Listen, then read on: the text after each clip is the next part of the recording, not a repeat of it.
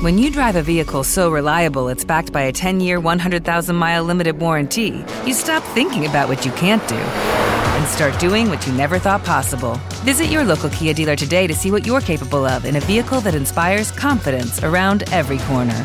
Kia, movement that inspires. Call 800-333-4KIA for details. Always drive safely. Limited inventory available. Warranties include 10-year 100,000-mile powertrain and 5-year 60,000-mile basic. Warranties are limited. See retailer for details. What if you could have a career where the opportunities are as vast as our nation, where it's not about mission statements, but a shared mission?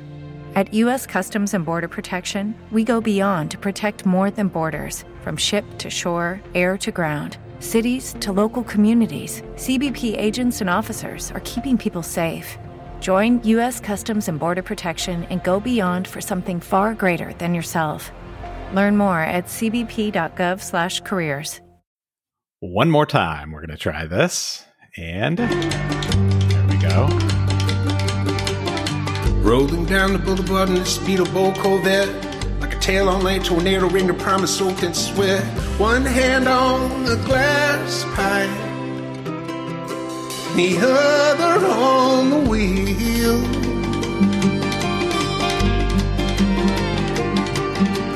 Devil riding shotgun, singing, boy, let's make a deal. This is Groundless, Justified podcast. This is a podcast where we watch every episode of Justified and then come on here and talk about it. I'm Chris. That man is Randy. Give us free. I just watched Amistad last night. Okay. That's a good. Been a while, since I've seen that one. Yeah. Yeah, it's one of the good Steven Spielberg movies. one of the good ones. One of the good ones. No, he's good. He's a talented guy, but he's fine. Yeah. I'll just take his non-union Mexican equivalent whenever I get the opportunity. A Simpsons joke for those who don't know. Senor Spielbergo. And we are here this week to talk about Season 1, Episode 10, Debts and Accounts. This episode originally aired April 13th, 2011. And we have a synopsis. As Winona begins divorce proceedings, Raylan begins to contemplate his future as a marshal. Meanwhile, Dickie Bennett takes exception to his family's new business arrangement with Boyd Crowder. That pretty much wraps up what's going on in here, aside from the whole, attempted assassination element of things that isn't really covered. But mysteriously, I don't know if it's really mysteriously, but well, as Raylan says at the end, there's a lot of people who are trying to kill me right now. Yeah, that's true. But I will say that may be the least interesting part of the entire episode, quite frankly. Yeah, and that's how you know you've got a good episode of television, when the people who are being hunted for like prey are the least interesting part. So let's see what we've got. Written by Chris Provenzano. He's written several episodes of Justified, 11 in fact. He wrote. He moved after the first season. He moved to a producer role. So he was a writer on several of the episodes in season 1, and then moved to producer role after the first season, and then just wrote an occasional episode here and there after that. Some of his other stuff, he's a producer on Silicon Valley. He wrote an episode of that, which is a show that I loved on HBO. Yeah, 30-minute comedy. It's great. If you work in tech, if you've known somebody who works in tech, it's actually pretty close to reality, like disturbingly close to reality. So, and it's very entertaining for that reason. He also has written 2 episodes of Archer. That's a good show too. Yeah, and if you had asked me like season 3 of Archer, I would tell you that it's a show that doesn't get enough press and nobody knows about. I think at this point, anybody who needs to know about Archer knows about Archer. So yeah. And they brought it back to the main storyline this season, which was really, really good too. So it was enjoyable to see them come back and do, typical spy stuff. as opposed to the Miami the Vice. the fish out of water dream kind of sequences that they've been doing for the past several years. He also wrote 2 episodes of the Mad Men, which is another I think probably an overrated show. I would say the first couple of seasons were really, really good, and then it sort of became like Itchy and Scratchy going to the fireworks factory, right? Nothing happened. They were just kind of traveling there. But I think still a pretty good TV show, and really helped to usher in prestige television, I would say. Yeah, especially for AMC. I mean, I mean, without you got to figure without Mad Men, there'd be no Breaking Bad, right? Yeah. Yep, that's for sure. So, and then directed by. So this episode's directed by John David Coles. He's mostly a big shot producer.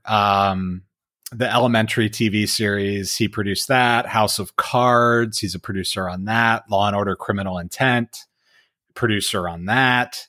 He also directed an episode of that. He directed a few episodes of that. He directed an episode of a show that was on Hulu a few years ago called 11/22/63. It's a show based on a Stephen King book, and it's about time travel. And this guy finds a portal that lets him travel back to 1960, and he decides that he's going to try and stop the Kennedy assassination. And so whenever he goes through the portal, it resets. He starts on the same day that it was when he goes through the portal for the first time. Yeah. So everything he changed, everything he edited resets when he comes back, when he goes through the portal again. And so he keeps screwing up and having to come back out and go back through the portal. And so it's interesting. And time itself is a character in the show where time attempts to fight you to stop you from changing it. So it's like it's like a video game where you're at that save point and you start at that same level. I mean, basically it is. Yeah, you start. Yeah, it's exactly right. Except his levels are 3 years long. Oh wow. Okay. And he's aging the whole time, right? Like when he comes back out into his time hasn't changed, but he's gotten 3 years older. Oh. So yeah. Oh. So it's interesting. I haven't heard of that. Did that come out recently? It was a few years ago. Yeah, it was a few years ago. I think probably 2017, maybe 2017, 2018, somewhere in that vicinity. Oh, okay. I read the book a while back, but it's a good show. I enjoyed it. I thought it was pretty good. How many seasons did that one last? Couldn't have lasted just one. Long. No, okay. It's one. It's a limited series. It was like 9 episodes or maybe 10 episodes. Oh, okay. And then that was it. So it's an easy watch. You get through it quick and you're done. Nothing else to see. Was it on Hulu, you said? It's on Hulu, yeah. It's on the thing that you have access to. So. Oh, okay. Yeah. Cool. He's also directed a couple episodes of a show called Power. That's 50 Cent's show on Showtime or Cinemax. I can't remember which. And then 6 episodes of Sex and the City he directed. So he's been a producer and a director in Hollywood for a long time. Yeah. Do you know that they're making another Sex and the City movie? I did hear about that without Kim Cattrall, right? Yeah. Without the girl from Porky's. Yeah. And Mannequin. And Mannequin. Mannequin 2, right? Is it Mannequin or Mannequin 2? I think it was Mannequin 2. I think it was Mannequin 2, yeah. What was the name of that? There was a subtitle. It was something in the city. I can't remember what it was. It was not Babe Pig in the City. I know that. But I can't remember what the subtitle was. Oh well. But this week we have a guest star this week for the first time in a couple of weeks, and he's that guy. His name is Richard Speight Jr., and he plays a character Jed Berwind, who is in the Bennett organization. And you've seen him before. I would promise he's been in a ton of commercials. He's been in a bunch of TV shows, a lot of one-off episodes of TV, or where he'll come in as a bit character, sort of like he does here. And he's in a few episodes and has a role to play. He was also a regular on a couple of shows. Band of Brothers being the one that's probably the one that sticks out the most to me. Another show I watched called Jericho, which was a show on one of the networks. I can't remember which. I remember that. It was they were trying to get to Jericho, right? Wasn't that the thing? It was a journey to there. No? No, this was a small town in Kansas, I think. And nuclear bombs go off all over the world. And they're kind of cut off from the rest of society, and they don't know what's going on. And there's a government conspiracy and all sorts of stuff happening with it. It was kind of a cool idea, but it wasn't particularly well executed. It had Skeet Ulrich as the main character. Yeah. Okay. And but he was in that, and he was a regular on that show. He was also in Speed 2 Cruise Control. Speaking of subpar sequels. The turd of a movie that is. Yeah, it was. I mean, I think they must have thought about, it must be like, oh, well, Seagal did Die Hard on a boat. We can do Speed on a boat.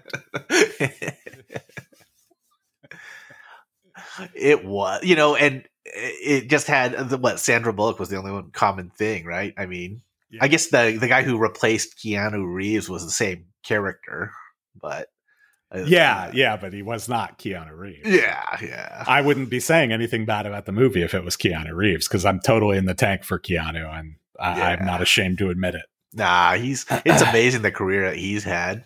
Matrix. It really is. It really is. And he's one of the nicest guys in the world too, from everything I read. So. Yeah. There's a recommendation if you like the romantic comedies. There's that Chinese one, the Always Be My Maybe. Oh yeah, he makes he plays that cameo. Yeah. he makes the whole movie. Actually, his character. Yeah, he plays against type, and it's very very funny. Pretty funny, yeah. Also, Richard Speet Jr. also in Independence Day. I think he was younger. I think he was like a teenager or a kid. And he was also in a movie, Ernest Goes to Camp, which, as I understand it, is the best Ernest movie that's out there. But yeah, I thought that was pretty interesting too. They made like 50 of those things. Yeah, that's like the Ernest, and then there's that British guy. Is it Bean? Mr. Bean. Mr. Bean, yeah. Same sort of franchise where they make a bunch of movies with the same character. Yep, he's just an idiot kind of fumbling his way through the world. I haven't seen any of those movies, but I would watch that Ernest Goes to Camp just because if you're saying that's the best one out of this whole franchise. That's what I've heard. I'm sure I've seen that movie. I mean, look, we didn't have cable, right? So what we had 49-cent and 99-cent video cassette rentals at Farmore. Yeah, not even the Blockbuster. No. There was a Blockbuster in my town eventually. I don't remember when it came in as compared to the Farmore, but no, we had to go. It was the 49-cent movies were the ones, and then we could occasionally, like on a Friday night, we could get the 99-cent, which was the new release. That's assuming they had them available, because they had like 2 copies of the new releases anyway. So yeah, so they always be out. You yeah, get them. Boy, there's a time, huh? There's a whole different time. There's 3 platforms too. Like we're now on totally virtual or digital. We had the DVDs, and prior to that's the VCRs. Well, and in between, you even had for some people had Blu-rays. Oh, like that's a right. lot of people skipped DVD. A lot of people skipped Blu-ray and went straight to digital. But there was a significant number of people in there, like probably I'd say like 60-70% of people who went to Blu-ray or if you made poor choices like I did, HD DVD. I remember talking about that. I remember that. Like Sony's lost every format war they've ever been in. They're not going to win this one. They lost Beta. They lost Beta. They lost mini disc. They lost memory stick. They lost all of them. Well, and I remember when I worked at the radio station in college, we used to use that was a big deal when we got the memory or not the memory stick, the mini disc upgrade. So like, because we would use carts, we would use the tape cartridges. They were like big 8-tracks. Yeah. And so we'd use those, and we'd use like a magnetic degausser to wipe them out and just re-record them. And so you got one take, right? And if you didn't get it right, you had to wipe it with the degausser and start over. So you're doing I'm doing a 4-minute newscast in one take. And I'm like, this is ridiculous. Man. So, then they got the mini discs, and you were able to, pause it and start over. And it was awesome. It was wonderful. Can you think of how many different formats you've bought of, like, say, a particular movie or a TV show? Oh, seriously. Yeah. I a lot of people do this with albums, right? Because if you were alive and of age in the 70s, the chances are very, very good that you had an album on vinyl. Yeah. And then you got it on 8-track, and then you got it on cassette. Yeah. And then you got it on CD, and then you got it on digital. So you probably paid Peter Frampton for Frampton Comes Alive 5 times. And all you got for your effort was the click, and when the 8-track would switch sides or switch tracks or whatever. Or Eric Clapton in his music, Layla or whatever. Every time you buy that. That's Derek and the Dominoes. 99 cents just for the single, like what they used to do on iTunes or whatever. Oh, yeah. Yeah. I think they still do that. I don't know. Does anybody actually buy music anymore? Or do they just pay the monthly fee and get anything they want? Yeah. Pretty sure that's all most people do, especially with the family plans and whatever. Yeah. Just tag them on. But all right. So, we have to take a little trip back to April 13th, 2011, because we got to put the episode in the appropriate historical context, because you can't appreciate art without the historical context. Are you telling me that you built a time machine out of a DeLorean? That's right. We did. So we're back the week of April 13th, 2011. What's going on in the world? Number one movie. It's the same movie as last week. It's Hop. It's the Easter Bunny animated movie. That's for the second week at number 1. Hannah is the number 2 movie debuting this week at number 2. That's now a TV series on Amazon. So they have a series called Hannah, and it's based on the same character that's in that movie. I don't know if that was based on a series of books or what, but yeah, there was I tweeted out like a couple months ago that there was like Hannah, and then she's like a super soldier or whatever, right? Yeah. And then there was Anna. Remember that one with the blonde? Oh yeah. That was a movie. Yep. Yeah. Yeah. Okay. And I just tweeted out, which one's better? Is it Hannah or Anna? Hannah. Yeah. I think the Anna one was the one with the same guy who did The Professional. I think that's the same director. Leon the Professional. Remember that with Natalie Portman? Natalie Portman, yeah. Yeah. That's funny that you mentioned Natalie Portman, because I've got her here to say something about her in a second. So, okay. That's a good segue. That's a great segue. Yeah, number 5 movie this week is Your Highness, debuting at number 5, which is the medieval stoner comedy. Yeah, and Natalie Portman's in that, and is apparently half naked in that. In one specific scene, I guess. Yeah, over a waterfall. That's with Danny McBride, who we had talked about. With I talked about but tweeted out about recasting for the yes Swingers. Who was the Walton Goggins and Danny McBride recasted. Yeah, that'd be awesome. Actually, that would be awesome. I kind of want to see them in everything now, as evidenced by the Twitter account, right? Yeah, but he's in The Righteous Gemstones also, which which is something else that I had tweeted about this week with Boyd singing that song and clogging like crazy. Boyd, Walton Goggins singing that song and clogging like crazy on stage. So well, he beat out, according to your rankings, he beat out Christopher Walken, right? That was from my perspective. He did. Those are my rankings. They're not the official opinion. I think you're right on John Travolta being number one because I think he has to be. Yeah, I mean, Pulp Fiction, even going back to Saturday Night Fever and Grease. There was he was in Grease too. Yeah, so significant amount of dancing and singing in Grease that he did. So he's a true triple threat. I think the acting is probably the weakest part of his portfolio, quite frankly. Yeah. So, and then another movie debuting this week, Arthur, the remake of the Dudley Moore movie from the early 80s. Starring Russell Brand. And I think, if I'm not mistaken, that's the last we all heard of Russell Brand. And I think we're all better off for it. He had that English accent, which was so charming, but if you listen to him, he's a little cray-cray. Yeah. For me, he always seemed to talk like David Beckham, right? It's really high voice. Yeah. English accent. And it just doesn't fit. It doesn't match, right? Yeah. So, yeah. He was dating Katy Perry for a while, if I recall. He was, yeah. And there was something that went on in that relationship. And I remember some drama, but I don't remember what it was. Yeah. But apparently now she's who's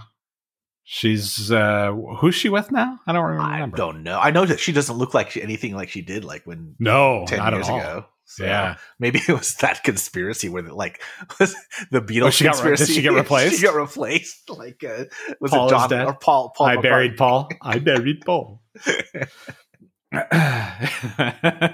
the Beatles conspiracy, guys. There's a conspiracy about Britney Spears too, that she got replaced, and Avril. I think it's Avril Lavigne. I think that's the one that really like people are keyed up about how she's an imposter and she got replaced sometime back in like 2005 or something. Oh yeah. Well, yeah, she's been around for a long time. So yeah, that's great. Yeah.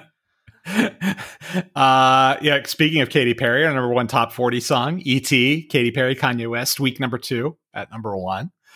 And then some headlines. So the Southern District of New York, U.S. attorney indicts the owners of 3 different poker websites for bank fraud, gambling charges, and money laundering, which put a pretty big crimp in the style of internet poker players. And I think I didn't research this a ton, but I remember reading about it at the time, and there were a lot of people whose money was gone, just vanished as part of those indictments and seizures.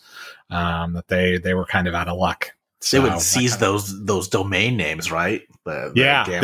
Yeah. They put the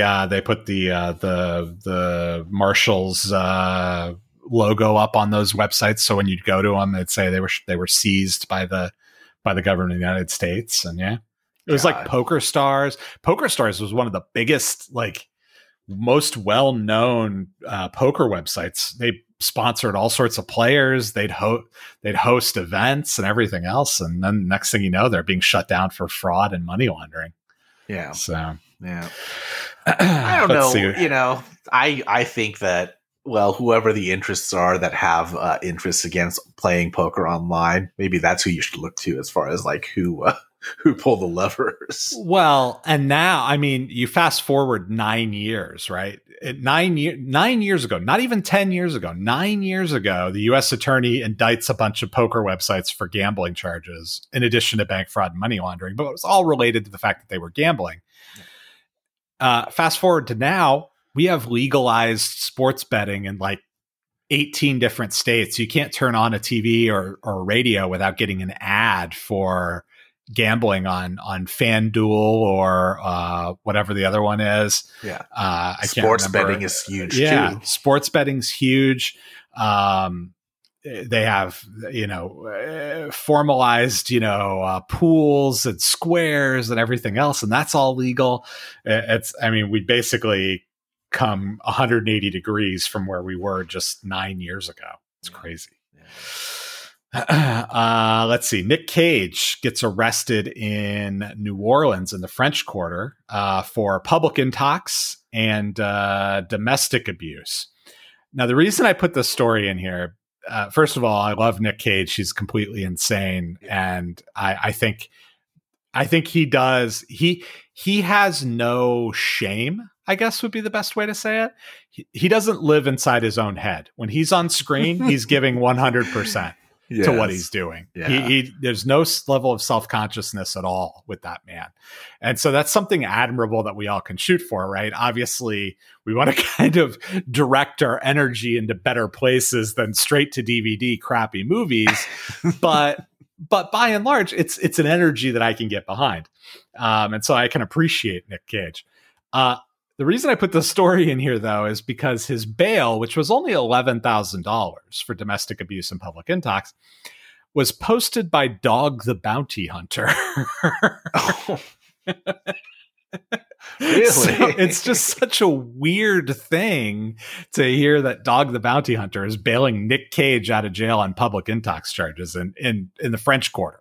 For $11,000 was the bail? For $11,000, yeah. Yeah. Well, Nick Cage famously has some money issue. You know what? I think you're right, because that had to have been, maybe around 10 years ago. I think he filed bankruptcy even. He had to sell off a bunch of property. He had to sell off a bunch of his artifacts that he had acquired over time. You mean like the Constitution? No.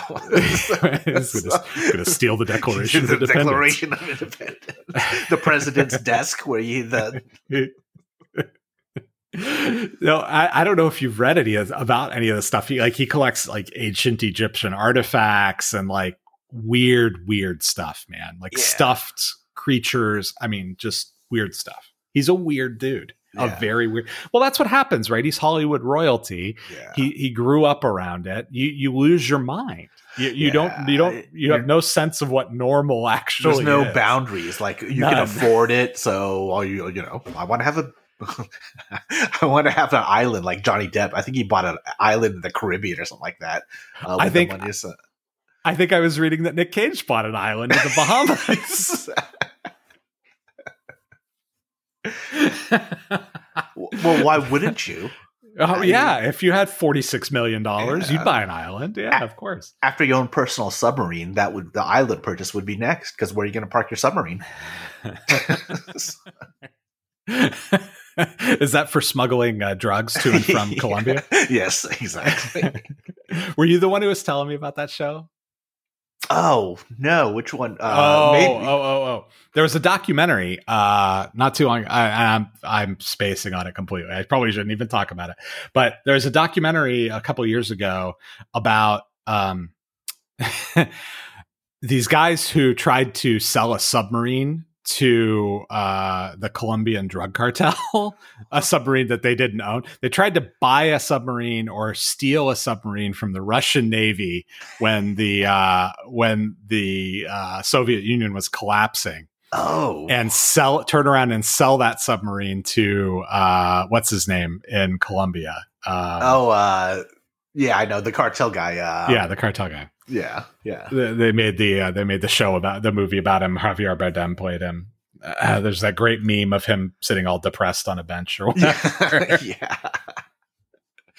But so there's a great documentary, and I can't remember the name of it. If I do remember the name, I'll put it on the Twitter account, because it's very, very entertaining, and you can't believe that these things actually happen. Yeah. Well, speaking of no boundaries, right? If you have an unlimited budget, why wouldn't you? Entertain it. Yeah. Well, there's a whole thing right now. I don't know if you're reading these stories that've come out about the hippos in Colombia or in the Amazon now. There's not supposed to be hippos there because there aren't hippos there, but because he brought them over for his own personal zoo, now they've become like a nuisance, and they're breeding. So I know who it is. Pablo Escobar, right? Pablo Escobar, that's it. Yeah, I don't know why I couldn't remember his name. I know, I was just trying to think of it.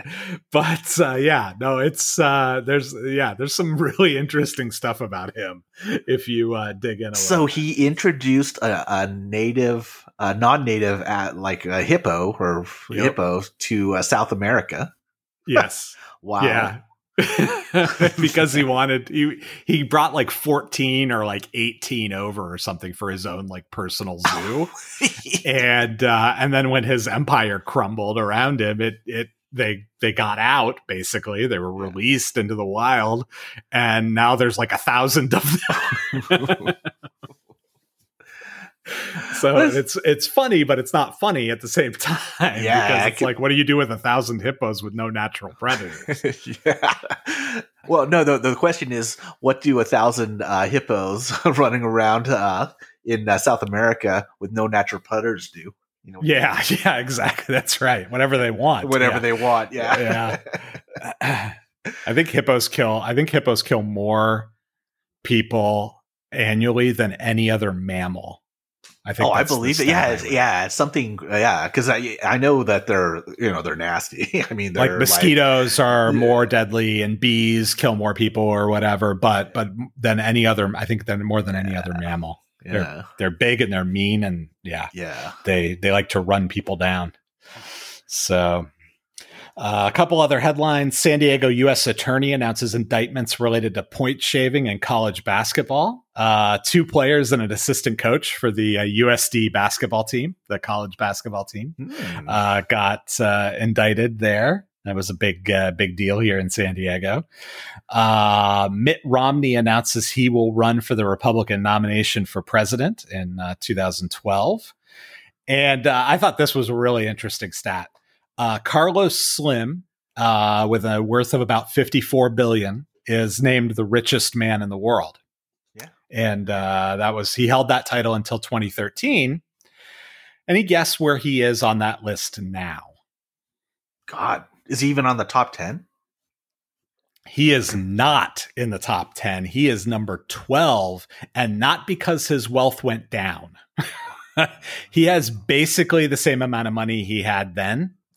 But Elon and Jeff Bezos and Bill Gates and several other people, Warren Buffett, have all gotten exponentially more rich than and just blown by him.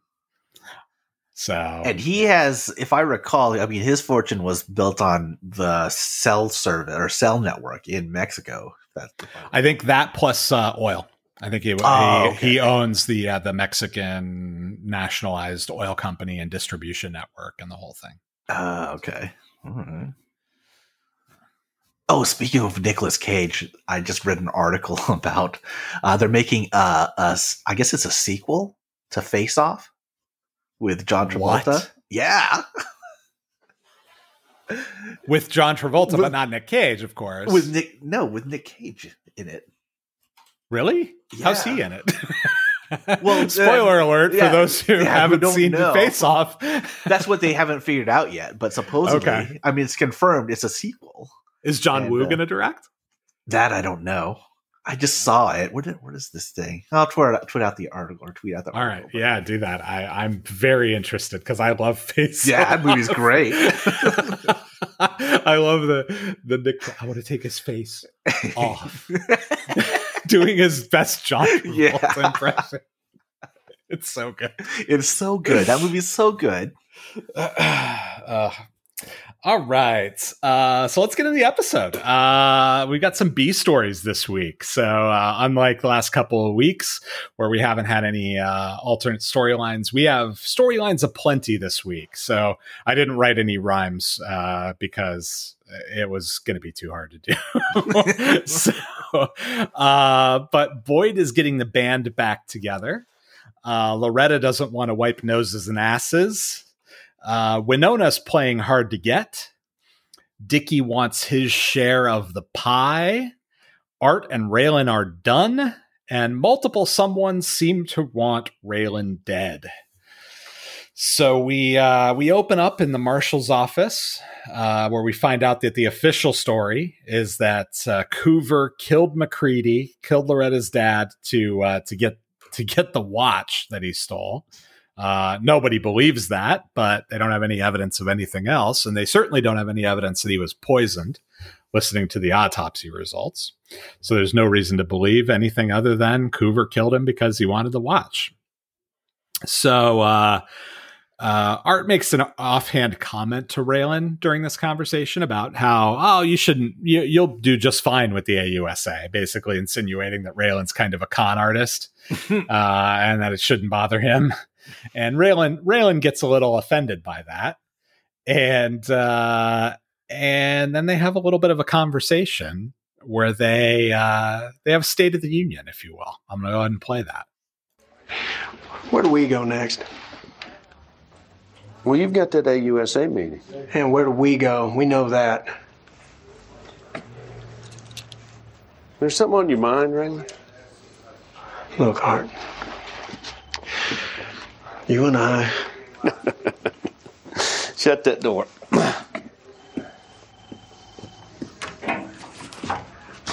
What?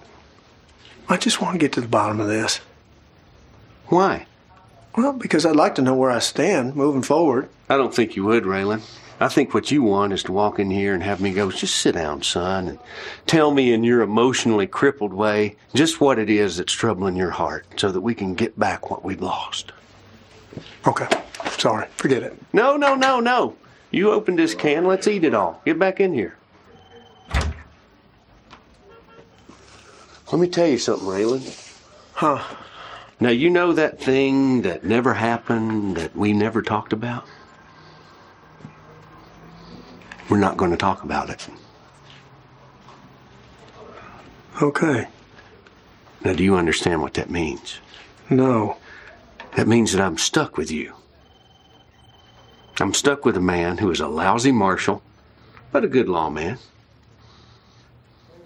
And you are who you are. Nothing I say has ever made any difference. No punishment that I can dream up will ever change you. Kind of makes me sad, believe it or not, because I thought at one point that maybe someday you and I'd be able to look back on all this and laugh. But shit, I don't think you're going to live that long. You just go on and do what you do, and I'll just keep cleaning up after you, and sooner or later this problem's going to solve itself. Okay. So we get a little bit of tough love from Art there, and we get the first inkling that we're entering a dark period between Raylan and Art, for sure. Well, it's like he's been betrayed. Raylan betrayed Art in a way, right? Because he had trust in him, I think, but when he found out or figured out what was going on with him and Winona, I think this is the moment that that it's all out in the open. Everybody has their say. Well, at least Art gets his say of what he's been thinking. Well, yeah, Art definitely got his say, and I don't know what Art would think if Raylan told him what actually happened and told him what they were trying to do, but it doesn't matter, right? Art has his own kind of perception of what they were up to, and he's not going to believe anything Raylan says at this point. Yeah, and it's not good. Their relationship is not in a good place. And we know from later in this episode that Raylan's going to need to ask him a favor here pretty soon. And Art's probably not going to be too eager to deliver on that favor, I wouldn't imagine, given the situation. Yep. So from there, we get Helen and Mags. So Helen's having breakfast, and Mags shows up, and they have a quick conversation, where Mags gives Helen a bag full of cash. That's her share of Black Pike for the Indian Line property, and says that business doesn't stand aside for death, which is absolutely true. But then Mags makes a couple of insinuations. She says she wants to weigh all of her debts and accounts. And Helen knows immediately what that means, and talks about taking the privilege with Mags. And presumably this is a eye for an eye type of situation that they're talking about, where, Raylan killed Coover, so now the Bennetts get to kill a Givens, I suppose, or have to kill a Givens, because that's the rule. Them's the rules, I guess. But Helen implores Mags to keep the lid on, to keep the truce in place that they've maintained for 20 some years. Yeah. And Mags sees the better of it and decides that she is going to keep the truce because she doesn't understand what's to be accomplished by more bloodshed. Yeah. Well, that Aunt Helen uses that same line that Raylan used when he was talking to the horse manager. Where will it end? You remember that? I didn't catch that. Great catch. Yeah. So, when he's talking to that guy in the Hitler's episode, the Hitler paintings episode, and he's kind of following. Like, say you had a gun under that desk right now, pointed at me. You probably got the drop on me, and then he says, "But where would it end?" Yeah, you're right. Okay. Yep. All right. Oh, that's interesting. I did not catch that. And Mags seems to come down on the right side of this, and then Hobart shows up and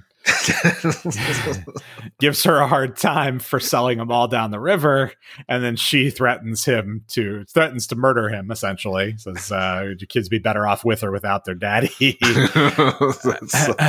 Hobart's been, that's the second or maybe third time even that he's just he's way out of line, either because he was intoxicated or just has no sense. Yeah, because he was the same guy at the party. I know who tried to hit on Carol Johnson, and she had to like break his hand or whatever. Yeah.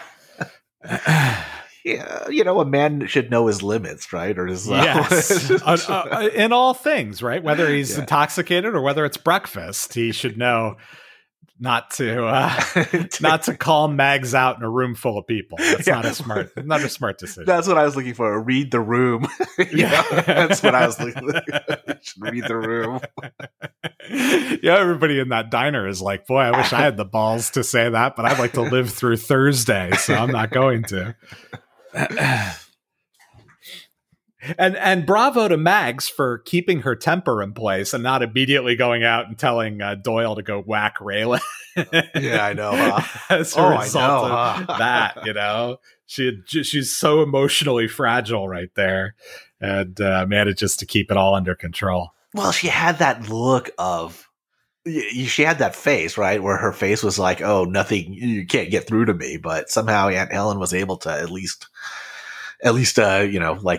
calm her down, or I don't know, whatever you want to call it. But that face that she had, it's like how she was on a murder. She was going to go on a murder rampage, I think.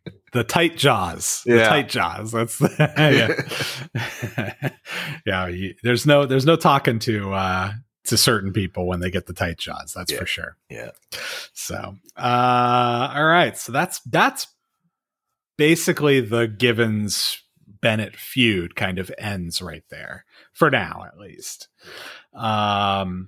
Boyd, we get Boyd, a little bit of Boyd. He's moving out of Ava's house because he's embarking on his new life of crime, his reborn. He's born again into a life of crime. And Ava made very clear she wouldn't tolerate criminal activity in the house.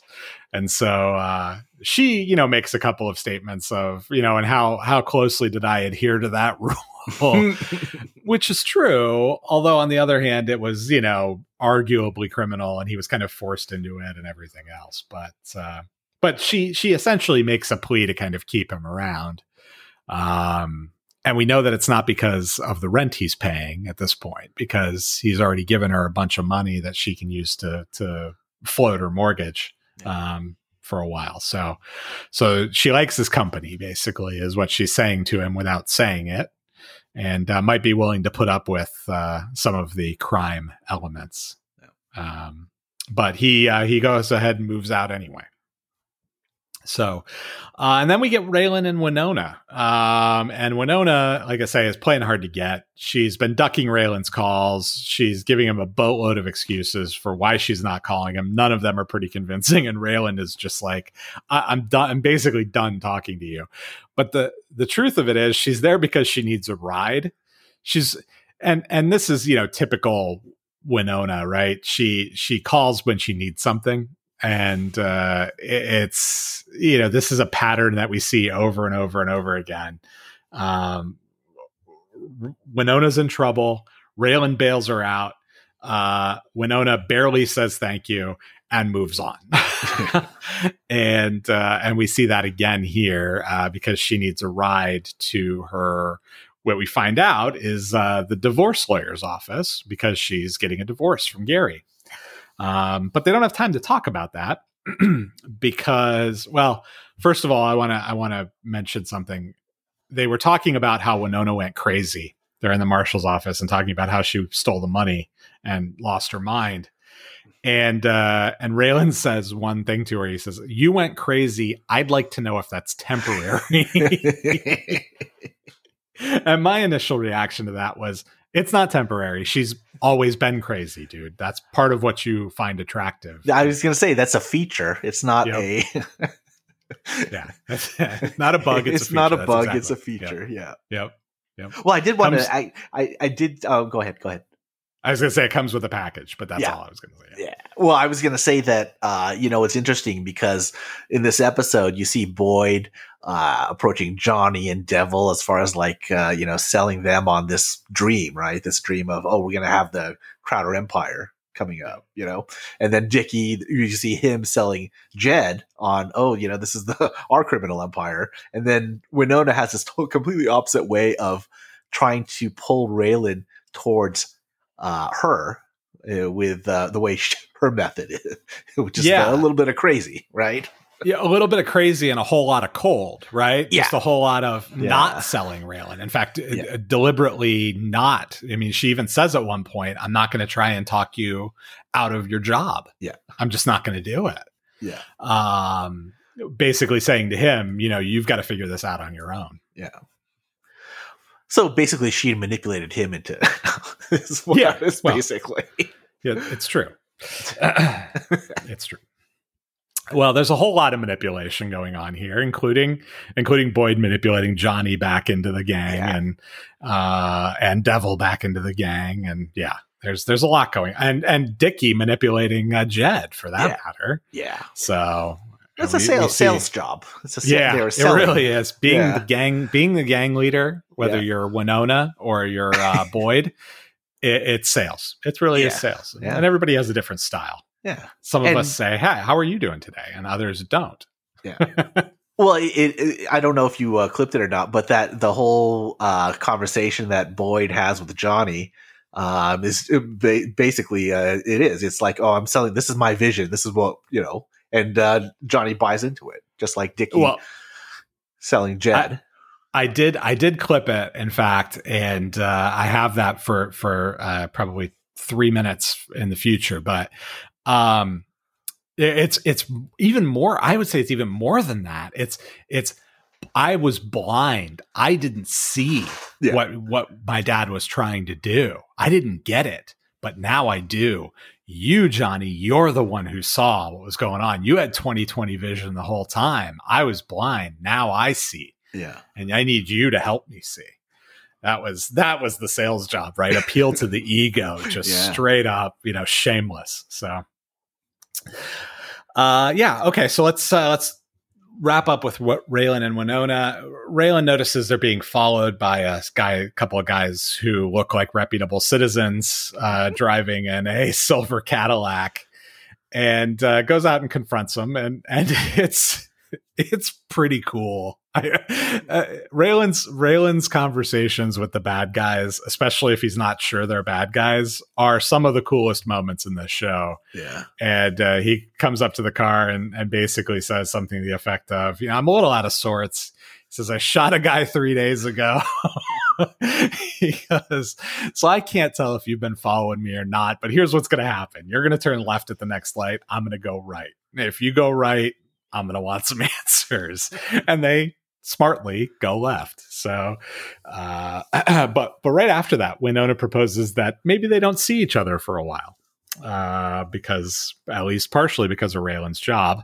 And then basically, right when she says that, Loretta's social worker calls and interrupts the fight. And so Winona's off to her lawyer, and Raylan is off to Loretta, who is throwing a little bit of a temper tantrum because she doesn't want to go live with her foster family, who seems like a perfectly nice foster family who lives in a very nice house in Lexington.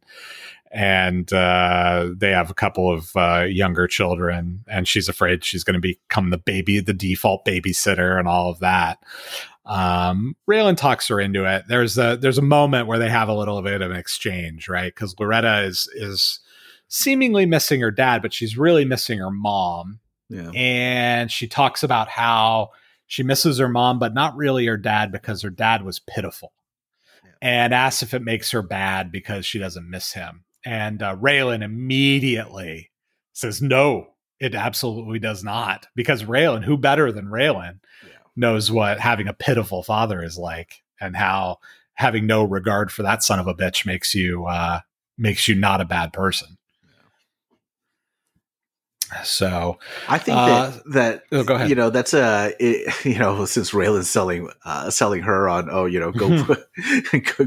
to those foster parents, but that's a tough spot for a teenager. She's 14, I suppose. Is that what it was? 14? She's supposed to be 14. Yeah. God, yeah, that's got to be really hard. I mean, it's got to be. Yeah, she's been being bounced around anyway as it was. She was basically raising herself. I mean, she's essentially an adult at this point, in everything but age.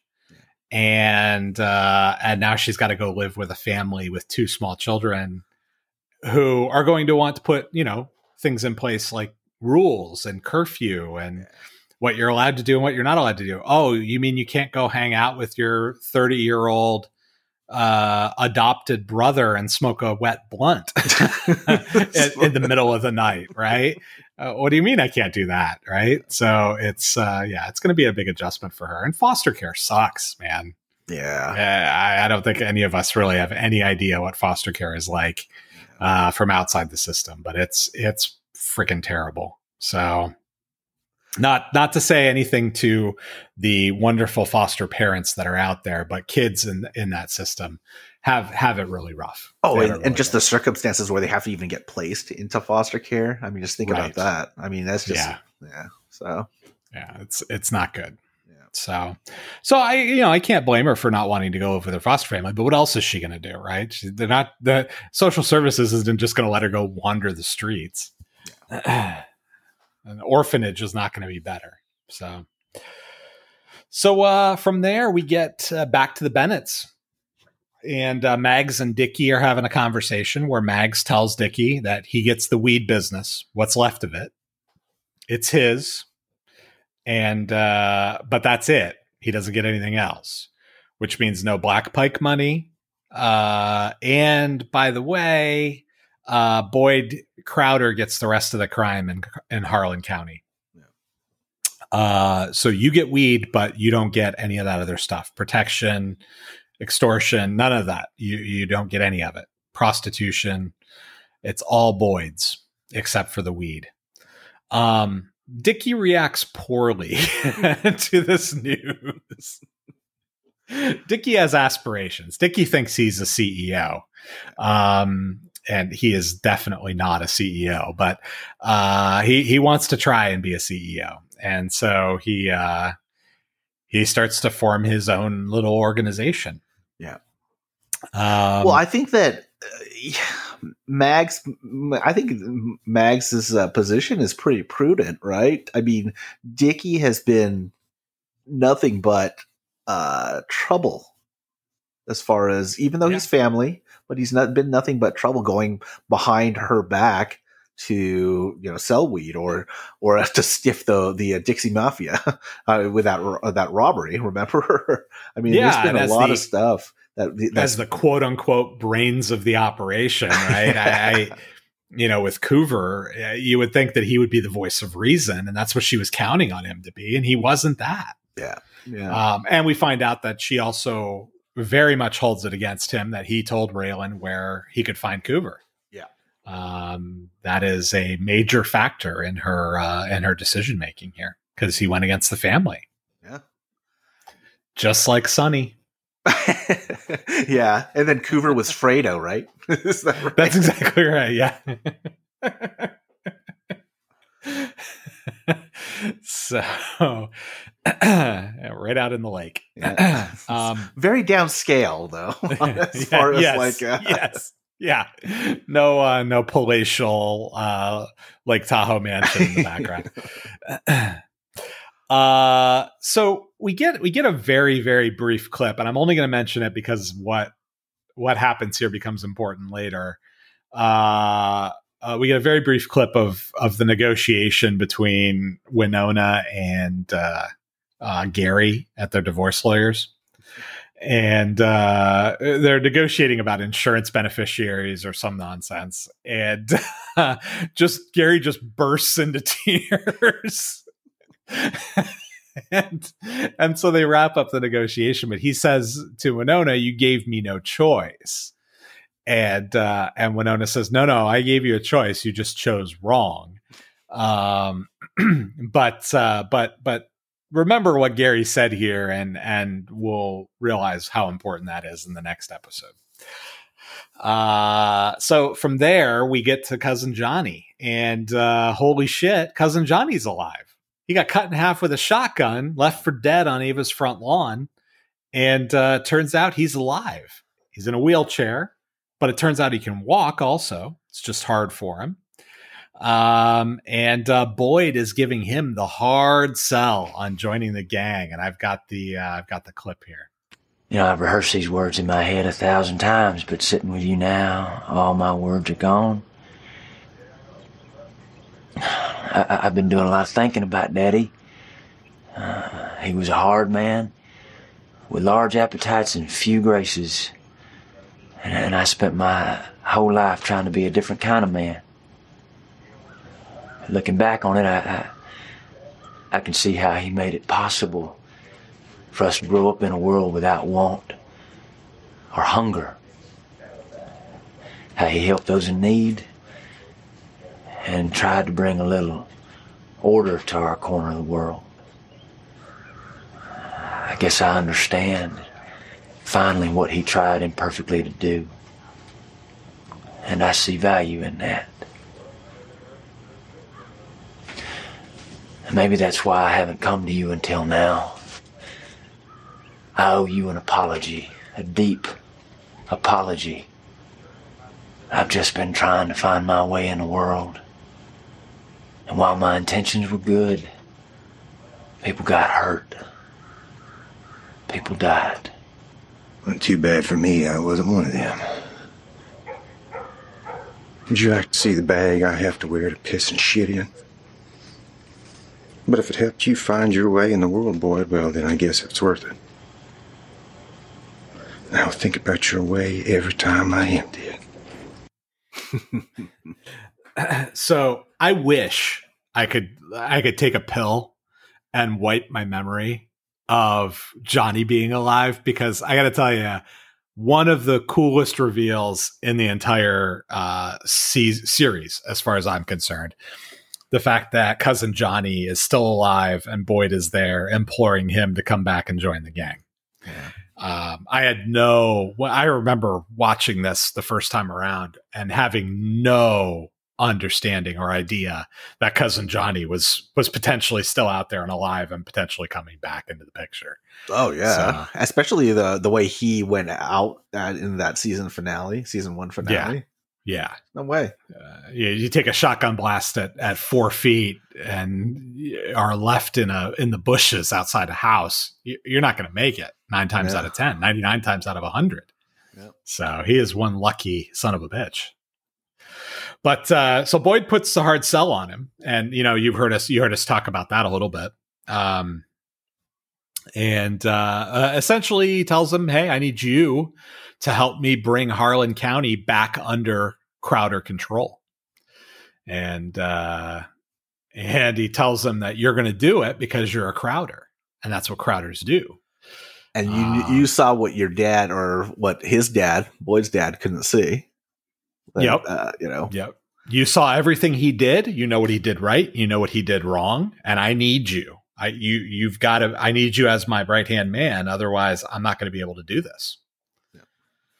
And forget about, they there was that scene in the truck where Johnny like totally was where Boyd totally lied to him about at that about the destroying that truck or the heroin shipment or not ship the meth ship, meth ship, or the precursor. Yeah. I mean, totally like left about to dry.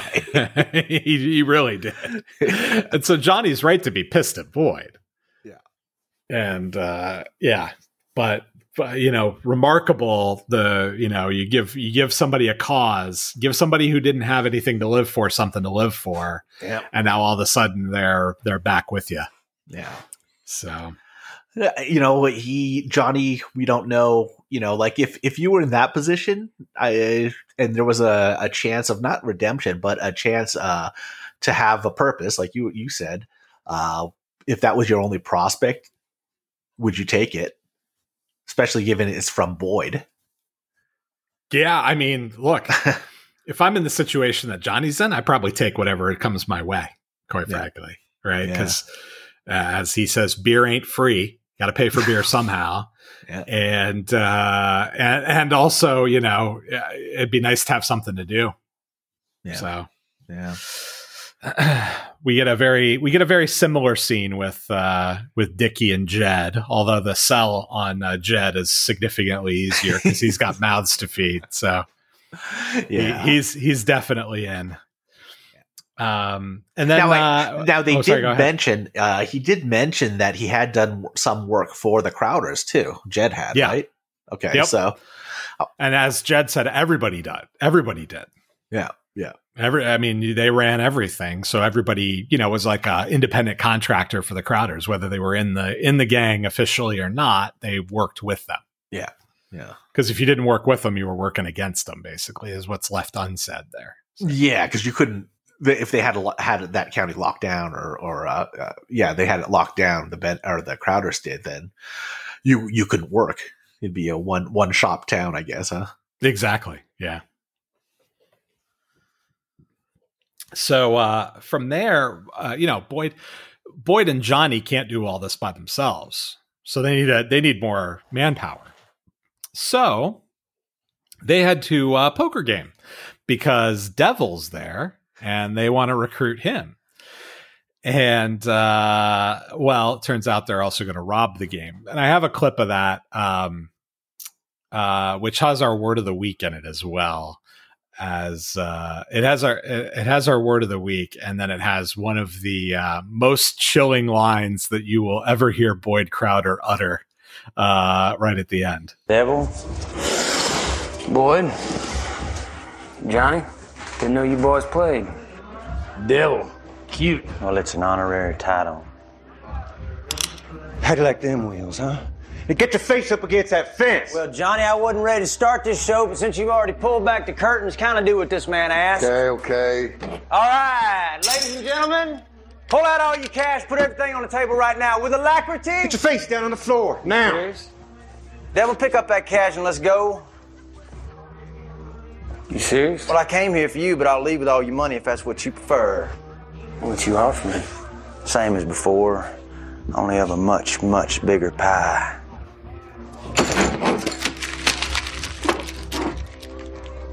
I'm gonna find you assholes. My name's Boyd Crowder. You can come after me if you want, but it'll be the last thing you ever do. I promise you that.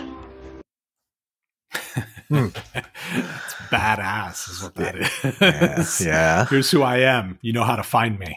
Good luck. I don't know who you are. What I do have is a very particular set of skills. That's right. Now, everybody's had their own private poker games, right? But have you ever gone to like a underground game like that? It's in the back of a bar or whatever, and people randomly show up. I have not. I've heard tell of them. Yeah. They're a little less common here in San Diego because we have the card rooms, where people can go and play poker. Now, there's a couple card rooms that are sketchy as all hell also out here. And I know one of them has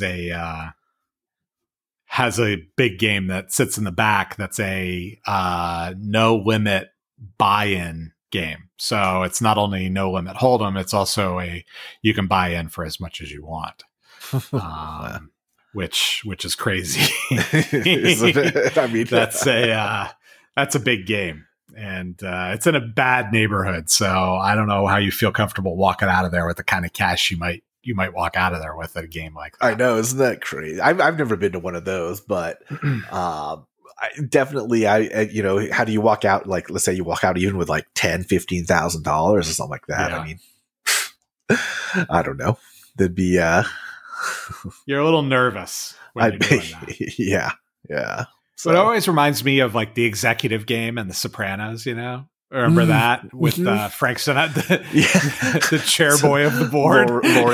Lawrence Taylor shows up there too, wasn't it? Yeah. Yep. Yeah. That'd be so sketchy, but it would be kind of cool in a way. Oh, you know, it'd be totally cool. Yeah, I'd love to do something like that. You know, you get the thrill of like engaging with the outlaws without actually being an outlaw. Yeah. The only problem is you get it over your head real quick, like happened to The Sopranos, and then you're in trouble. Then you're selling you're your getting busted out. Yeah, you're a sporting goods franchise for they empty you, clean you out. And your SUV ends up with the boss's daughter. So Boyd recruits Devil, and they take off with a bunch of money from the poker game. I'm guessing it was, you know, a few grand, because that one pot was worth like $500 or something. So it's probably like, you know, I guess it would be about 10, 12 grand. So that'd be that's pretty good score. Nice work. Yeah. So we then get back to Raylan and Winona, and Raylan is like half asleep in his office, and Winona comes in and rousts him because she still needs a ride. So did they talk about why Winona needed a ride? Is her car in the shop, or what's going on there? Because I'm like, what's this conceit of her needing a ride? Does she not drive? I don't think they talked about why. Oh, was it? No, it was her phone. I was going to say her battery died, but that was for her phone. Excuses. Yeah.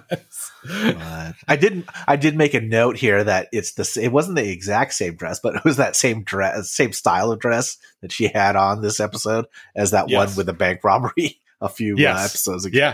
Yeah. Like it was the dress everybody was wearing in like 2011, 2012. Right? It like folds over your torso and then ties, and like a bathrobe almost. But yeah. Like a bathrobe that pulls across. Yep. Yeah. But yep. And so they have a little bit of a conversation, and I clipped part of it here because I think that it's just Winona's reaction and the way she responds when Raylan tells her he loves her is so, like, they could frame that and stick it on her wall and that'd be a picture of Winona, right? Like her reaction. Well, of course you do. Like, oh my God. So I'm going to go ahead and play that clip here. These old timers right here. Well, I don't think a week goes by. I don't look at them and wonder, should I grow a mustache? I wonder how I'd stack up against them. And after last week, I'd say, not so well. I've been wondering if I'm just a criminal at heart. You know, truly my father's son, but then you got out of the car today without kissing me. And I think, bullshit. I didn't help you because I'm an outlaw. I helped you because I'm in love with you. Oh, that's sweet, Raymond. That's sweet, huh? Of course you're in love with me. Oh, really? Yeah, and I love you back. Now what? Now what, indeed. So Raylan, in response to now what, which again, an interesting way to sell, right? This is the exact opposite of the hard sell. This is the Winona sell. It's the takeaway close. Yeah. Instead of the presumptive close, it's the takeaway close. Yeah. and basically makes it look like it's Raylan's idea for them to go to Glencoe.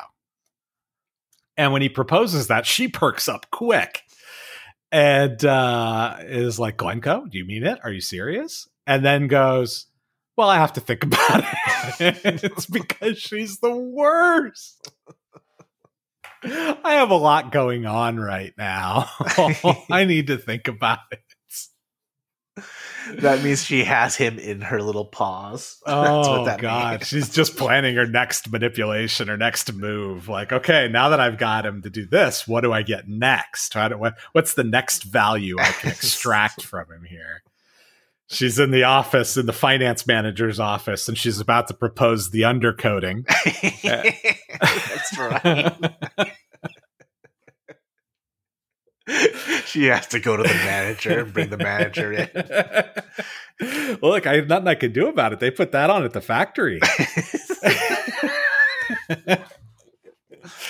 What was that?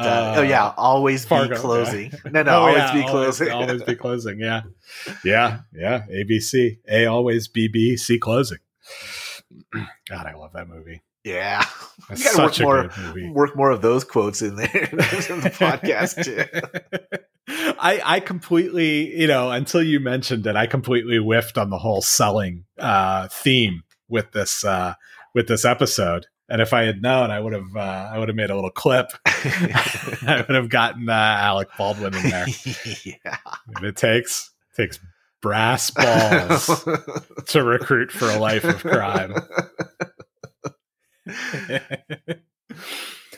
So Winona still needs a ride, so they agree Raylan's going to drive her home, and then we get a quick cutaway to Boyd and Johnny. Boyd, Johnny, and Devil are having a drink and planning their future empire. And Boyd mentions that they need to make a splash after they build a little infrastructure. So they need some men, and they need a base of operations, which they decide will be Johnny's bar. They'll go take it back from the guy who took it from them. I don't know how this all works in terms of like real property and everything else, but whatever. And Devil apparently has the connection for some muscle. And while they're planning all of that, they need to, and Boyd says we need to figure out who our messenger is going to be, right? Because they want to make a splash, and they want to make sure that there's a message, that they're sending the right message. And Dickie Bennett walks in, and he has a little bit of a monologue here, and including a tangle with Devil, which I find very interesting. But our food of the week is in this clip as well. So we'll go ahead and play this. Don't know you. Well, we can change that.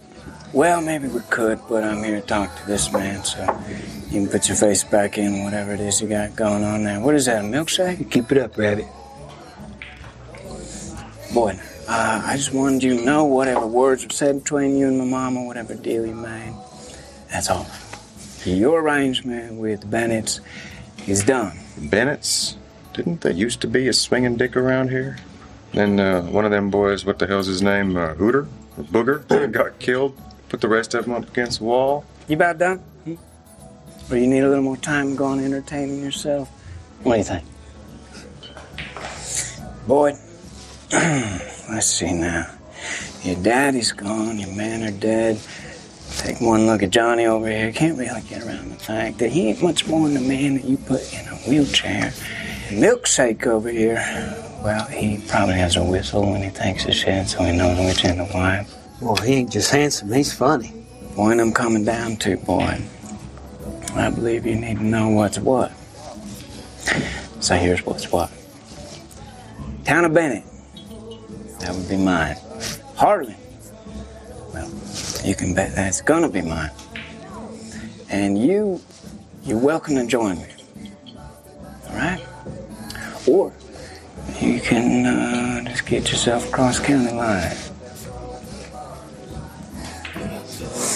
Gentlemen. Ooh.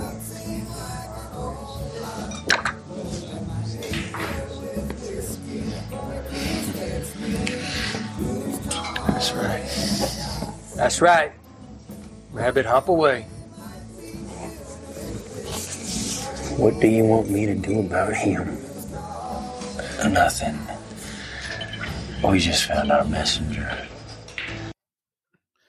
Devil's looking very much forward to killing Dickie Bennett. Like, he was barely restrained. I love that scene. I'm trying to remember if when I watched this the first time, if I believed that Dickie Bennett was more dangerous than Boyd, Johnny, and Devil, or if I was just like, dude, what are you doing? Yeah, I remember when I watched it and I was thinking, God, that's so out of, what leverage does he have? He's, because everybody knows what happened to his brother. Everybody knows what happened. Like probably not everybody knows that Mags cut him off, but I mean, what sort of leverage is that? He's got one guy. Like, that's fewer than the 3 that Boyd has. Whoa, man. Ill-advised on Dickie Bennett's part, for sure. And Boyd just grins as Dickie walks away. The Bennetts giveth, and then they taketh away. That's right. But, I forgot to mention a minute ago that in our last Boyd clip that we had our word of the week. You use your tongue prettier than a $20 whore. He asked them to put the money on the table with alacrity. And alacrity is a noun. It means promptness in response, but it also means cheerful readiness. So not only are you putting the money on the table quickly, you're doing it with a good attitude about it. With a smile on your face. That's right. Which is a beautiful word that Boyd pops out, uses it 100% correctly. Little history on that. Shows up originally in the 15th century. It was used about 100 years later by Shakespeare in King Richard III. That's one of the first times we see it in published works. So I thought that was interesting. Oh, a side note. Okay, there was a movie on Netflix that documents, or it's not a document, it's a film about the first version of the Oxford English Dictionary. So, yeah. So I figured you might be interested in it. The only thing is that it has Mel Gibson in it. Oh. But wait, it's a documentary or a no, movie? No, it's a scripted movie. Okay, yeah, but it is about the story of how the Oxford English Dictionary came about. And Sean Penn is in it, and he plays a guy. Yeah, so Mel Gibson and Sean Penn. Yeah, well, you're really making it appealing. This is the hard sell. Check this out. So if Alexandra Daddario isn't taking her top off at some point, True Detective. Yeah. But so Sean Penn plays a guy who murdered somebody. He was like a Civil War hero, and he murdered an Englishman in London somewhere. So he's in prison, but he contributed over 10,000 different entries to the OED. Back in interesting. The day. Yeah. So. Oh, okay. But all right. Well, I'm gonna have to check that out then. I'm gonna look it up as soon as we're done here and check that out, because that sounds like right up my alley for sure. Yeah. It's on Netflix last time I checked, but whatever. Even though it's got a couple of despicable people. Well, I was going to make a joke out of it. I was like, oh yeah, it has 2 things you like, the Oxford words on the Oxford English Dictionary and Mel Gibson or something like that, or do something like that. Jeez. We have to separate the art from the artist, I suppose. Like OJ. Like Buffy. Like Buffy. Oh yeah, speaking of which. Jesus. One of my favorite TV shows ever. Right? I mean, really disappointing. Well, it's kind of not surprising. I don't know. Remember the young girl, Dawn? I guess she said that. Yeah, Michelle Trachtenberg.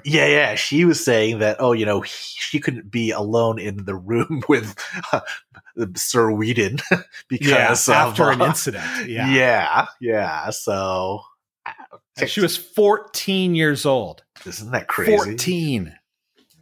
Yeah, it's ridiculous. And again, it's one of those things where it's like it doesn't lessen how much I love Buffy and Angel. I love both of those shows. Yeah. But it makes me think twice, right? As I watch them, I'm always, and now it's like, oh man, this fucking guy.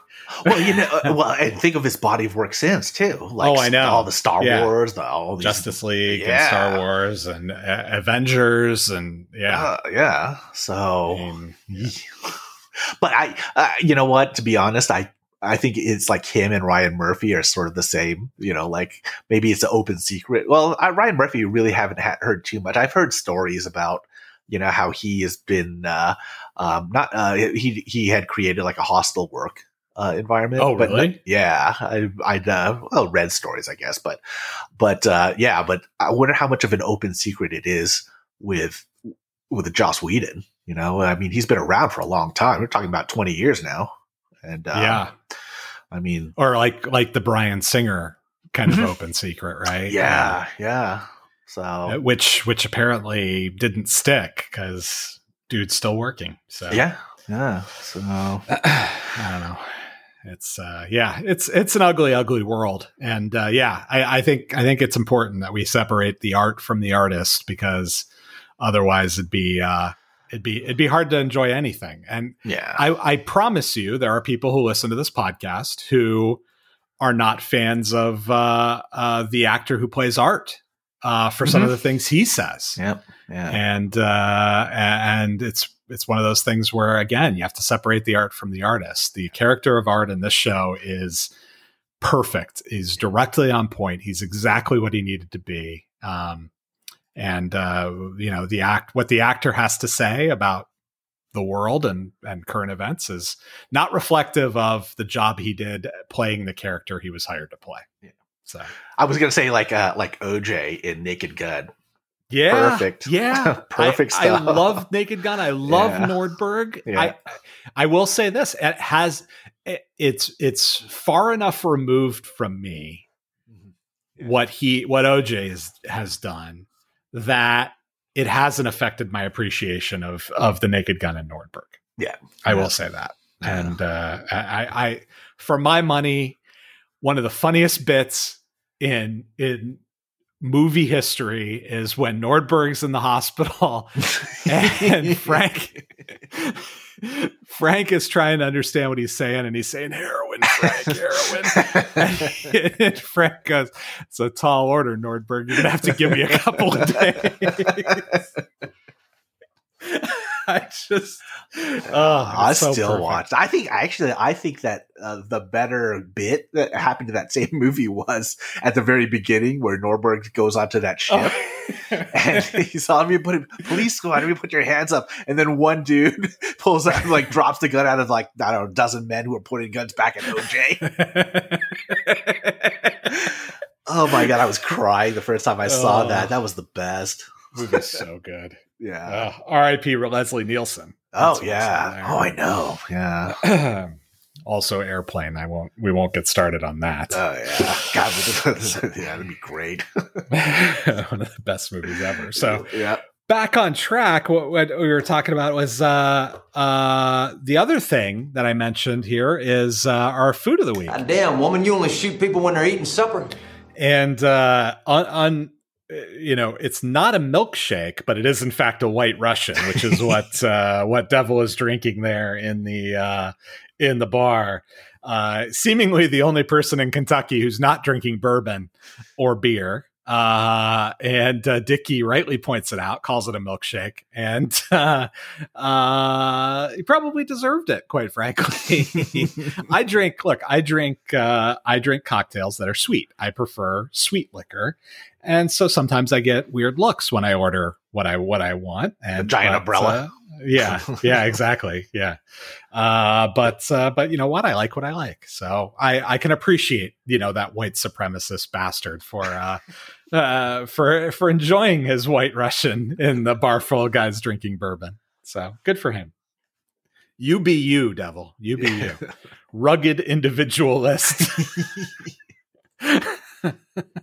He's probably my favorite non-top line or top tier henchman, as far as, because he does have a pretty big presence in the series, but just some of the because he's so you don't get any funny vibes from him, really. I mean, he's just a bad dude, right? That's what I get from him. Yeah, no, there's nothing funny about that. Yeah. He is a deadly serious human being, and one who will, at a moment's notice, drop everything and murder you. Yep. Yeah. So, all right, and so we get one more scene, and it's a lot of gunfire and hiding and shooting and dark, and it's very action movie ending. At the end of this episode. But basically what happens is Raylan and Winona get run off the road by the guys who are in the Cadillac that was following them earlier. Raylan grabs the shotgun out of the back, breaks into the business, calls in the attempted assassination. And then he and Winona kind of run around inside this business trying to avoid / murder the guys who are trying to kill them. And Raylan gets the drop on both of them. He gets one in the feet with a shotgun, which is good. I always wonder about that, because you see that in action movies every now and then, right? It's good to see like an actual, like, relatively true to life cop show doing that. Yeah.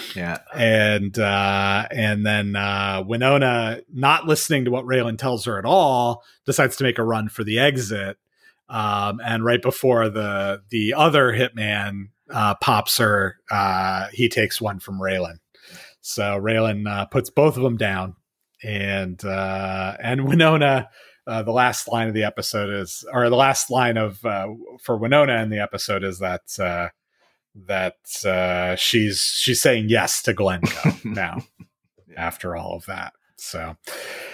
So that's the end of that story. And then we get a very brief glimpse of Boyd, who pulls up to Ava's house at night and is standing on her front lawn. When she walks up behind him, I don't know what she was doing outside, but she walks up behind him and he tells her basically that he didn't want to leave without saying goodbye one more time. And then they make out a little bit. And we're led to believe that it's probably going to lead to more making out, and probably beyond that. So Boyd and Ava are apparently together now. Now, if you were watching this, would you have guessed that was going to happen? I mean, was there any hint of it? There was a hint. I mean, Boyd very clearly had deep feelings for Ava. Because ever since the start of the series, even, right? But they evolved, right? They became more kind of human instead of animal, I guess, is the better way to say it. It became more of love instead of lust. It might be a more, erudite way to say it. Mm-hmm. But yeah, it wasn't clear that it was reciprocated by her. There were little hints in the last couple of episodes when he tells her to put a dress on and look pretty. She gets that kind of look on her face that girls get, Yeah. And so there were some hints leading up to it, but it did kind of come out of nowhere. And I'm again flashing back to the first time I saw it. I was surprised at what happened. Mm-hmm. Yeah. Because I didn't anticipate that Ava would throw in for a life of crime. Yeah, and that's one of the things that I think is one of I don't know if it's a shortcoming of the writing or whatever. I think that I mean, I guess we all could have guessed that was going to happen, but I kind of wish there was a little bit more. It was a little bit more emphasized, I guess. Here's the lead up to this moment. Yeah, well, it's a super important moment for the rest of the series because of where Ava's character arc leads her throughout the rest of the show. Yes. And I have to imagine that the writers kind of had that in mind when they put this together, but you're right. It does feel a little bit hastily kind of thrown together in this instant for sure. Yeah. For sure. So, but yeah, so Boyd and Ava are together. We're not there yet. Okay. But yeah, and that's where our episode ends. So that is season 2, episode 10, Debts and Accounts. And next week we get a Raylan and Winona centric episode as our main plot line, because people are trying to kill Raylan, and that's our main plot line. But we also get a little bit of development on Dickie Bennett and Boyd Crowder and what they're all up to, because we only have 3 more episodes before the third episode of those 3 is the season finale. Yep. So we are almost through season 2 already. So yeah, we'll be back in a couple weeks with Full Commitment, which is episode 11. And until then, sorry. Go ahead. I was just going to run through. That's right. What's it called? I forgot that. Sorry.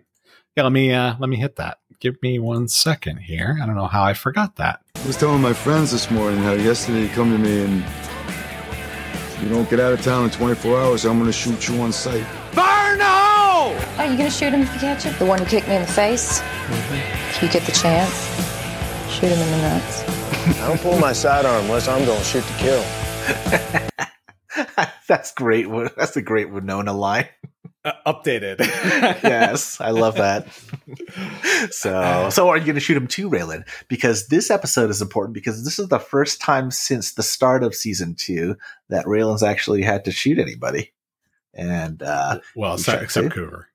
Well, I should say the last season or last episode, but I mean that's two bodies this episode. Yeah, and then and one last. So we're definitely picking up the pace. Yeah. So that's 3 deaths at the start of the season, and then total for the series so far for Raylan has been 12.5 as far as the number. So lots of paperwork, lots of reports, lots of AUSA meetings to go to. Yeah, he's running about half a person every episode. That's his run rate right now. So. That's run rates. Yeah. So yeah, but it's I think you're right. They're picking up the pace as far as the going towards the end of the season. I mean, we're like you said, we're three episodes out. I guess is that what it is? Yep, 3 episodes away from the end.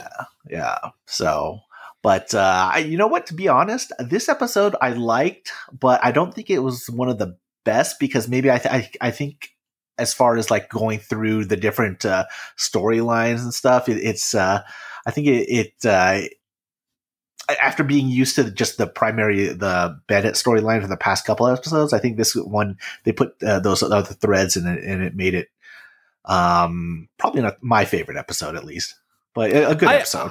I agree with that. It's a good episode. It's a transitional episode. It starts to get all the pieces where they need to be going into the finale. Yeah, but look, the Raylan and Winona element of the story is the weakest part of the story by far, and it's because of how terrible the Winona character is. Yeah. If there was something kind of redeeming about her other than the fact that she's hot, it would be more interesting, but it is hard. It's sometimes hard to get through. Yeah. And for me, seeing Raylan and Art fighting is hard to watch too. I will say that it's hard to watch that element of these episodes. Well, because you want them to be at least be on the same side, you don't want to see them at odds, which is right.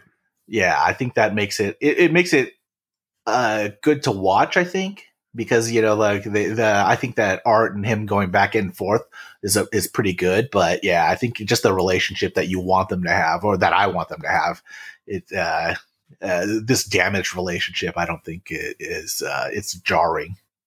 Yeah, I agree. And, we'll see as the rest of the series progresses, things never get back to where they were.